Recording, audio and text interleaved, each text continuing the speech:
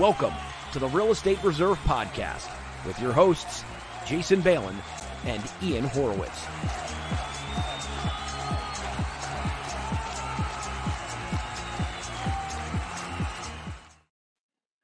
What's up, everybody? It's Jason Balin from Hard Money Bankers, and I got Ian Horowitz on hold, and he's going to hop in here in a second from Equity Warehouse. Got a really good interactive live show for you today. It is April 15th, Wednesday, and if anyone tuned in with us this past Friday, Ian was talking about a case study of a 34-unit apartment building that him and his partners recently purchased, and he happened to be out in that property today, so we figured we will bring him in live and tune him in so he can give everybody a walkthrough of exactly what he is doing. So hang on one second. We're going to hop in with him. Hopefully we don't have too many technical difficulties. Oh, Ian, what's up? oh, there we go. You there? There we go. What's up, everybody? I'm out here. We are at, enough of me, let's flip it around. We are out here at the 34-unit building. Got some work going on out here. From what I can tell, out here in West Virginia, it seems that some things are shut down, not everything. Home Depot is quite the challenge to get product in and out of. But it seems as though business is moving along. It's not as bad as what we expected. So let's go in and check out one of the units. I didn't really do a great job of really showing you guys. Hopefully it translates well. This is what we're working with. This is on me. Sorry, I keep getting phone calls. This is what I am working with. We are working with out here. As you can see, the carpet is a super, old carpet. The good old shag from the 80s. Walls are just absolutely destroyed. Hopefully this is translating well on video. This is a unit that's about to get turned over. People are in here beating up the walls, trying to steal stuff. So just finishing up this walkthrough. So this is what we're starting out with. If anybody's got questions, I can't see them, but Jay can pop them up and ask them. Here's the cabinetry. Some of the ones we're actually salvaging the cabinetry. Something like this where they're halfway decent, we've been able to get away with cleaning them up. Other ones we've had to replace. So as you can see, this building is mostly 2 bedrooms, and then the other 2 buildings are 1 bedrooms. I think I have a renovated unit right up here. And give you guys a good feel. So we've actually had pretty good action. Donnie's here walking around somewhere. And he said that we've had pretty good movement on people wanting to rent units currently. Here's a unit that all we had to do was come in and update flooring.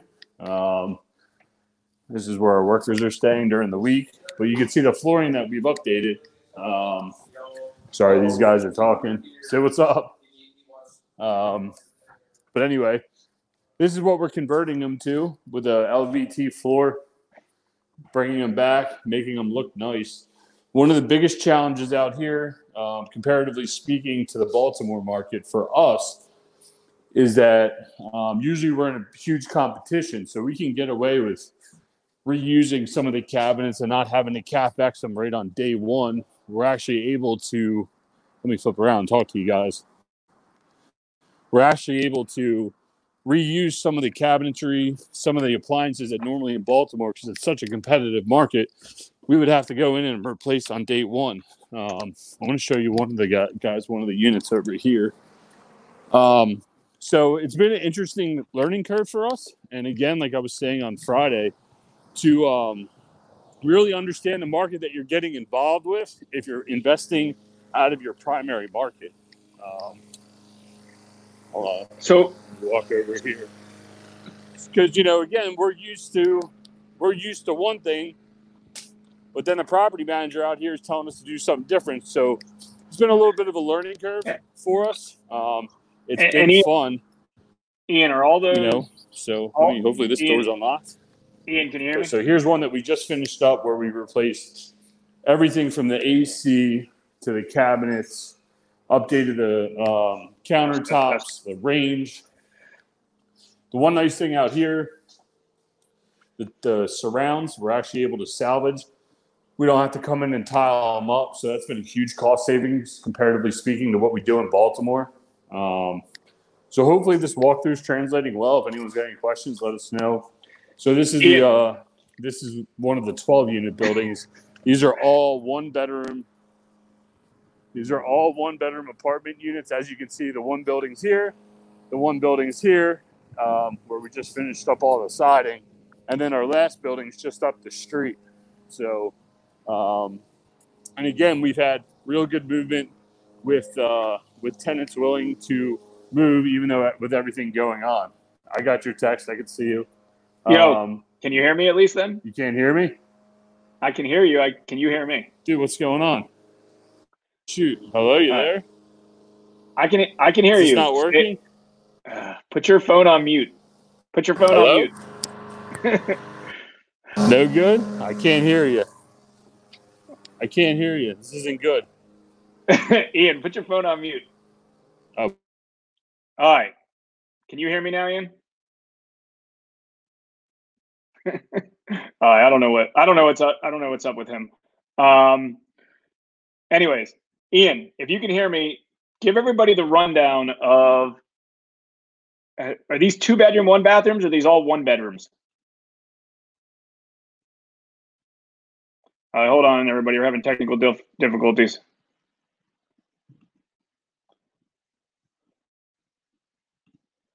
Hang on.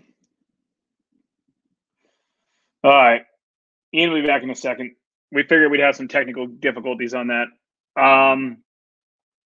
Unmute your phone. Let me text him real quick, and we'll get this all back. To answer your question, no, this property is not in Baltimore. This was Ian's first deal that he did in West Virginia. All right. Can you hear me? I can hear you. Hear me? I don't know what happened there. Yeah, I can. I can hear you. All right. Good. All right. Good. All right. So a few quick questions. How many units? Are these all 2-bedroom, 1-bathroom units? Are these all 1-bedroom, 1-bathroom units? Let's talk about that. And then also related to construction, you're only using local resources down there, right? You're not bringing in any crews from Baltimore? Correct. So it is out of 34 units. 8 of the units are 2 bedrooms. The rest are 1-bedroom, 1-bath units, which there's been a real good high demand for. Hopefully the wind's not too bad. On the contractor aspect of it, Donnie actually has a lot of resources out here, who's our property manager. We've used a lot of local resources. However, recently, with some slowdown in work, we're able to bring some things to the table on some of the apartment turnovers because there was a high vacancy rate above 50%.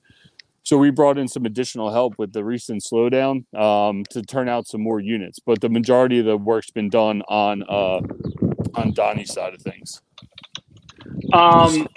Okay. What's your current, as of it sits right now, what's your current monthly gross income from that?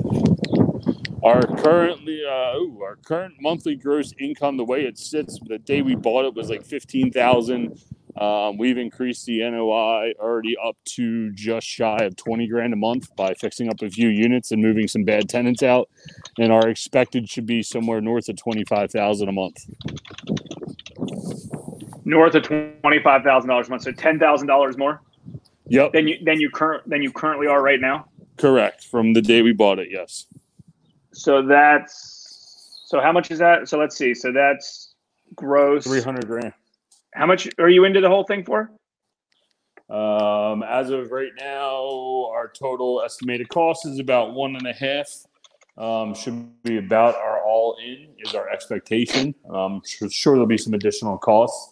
And we believe that we should be able to come through here and refinance with a 70 to 80% loan, a Freddie or Fannie small balance multifamily loan if they're still lending. If not, a local bank, and refinance the majority of our capital back. And so what cap rate is that kind of ending up to be around? From our buy cap rate, if you do, let's just say $300,000 times 60%, what's that? 180.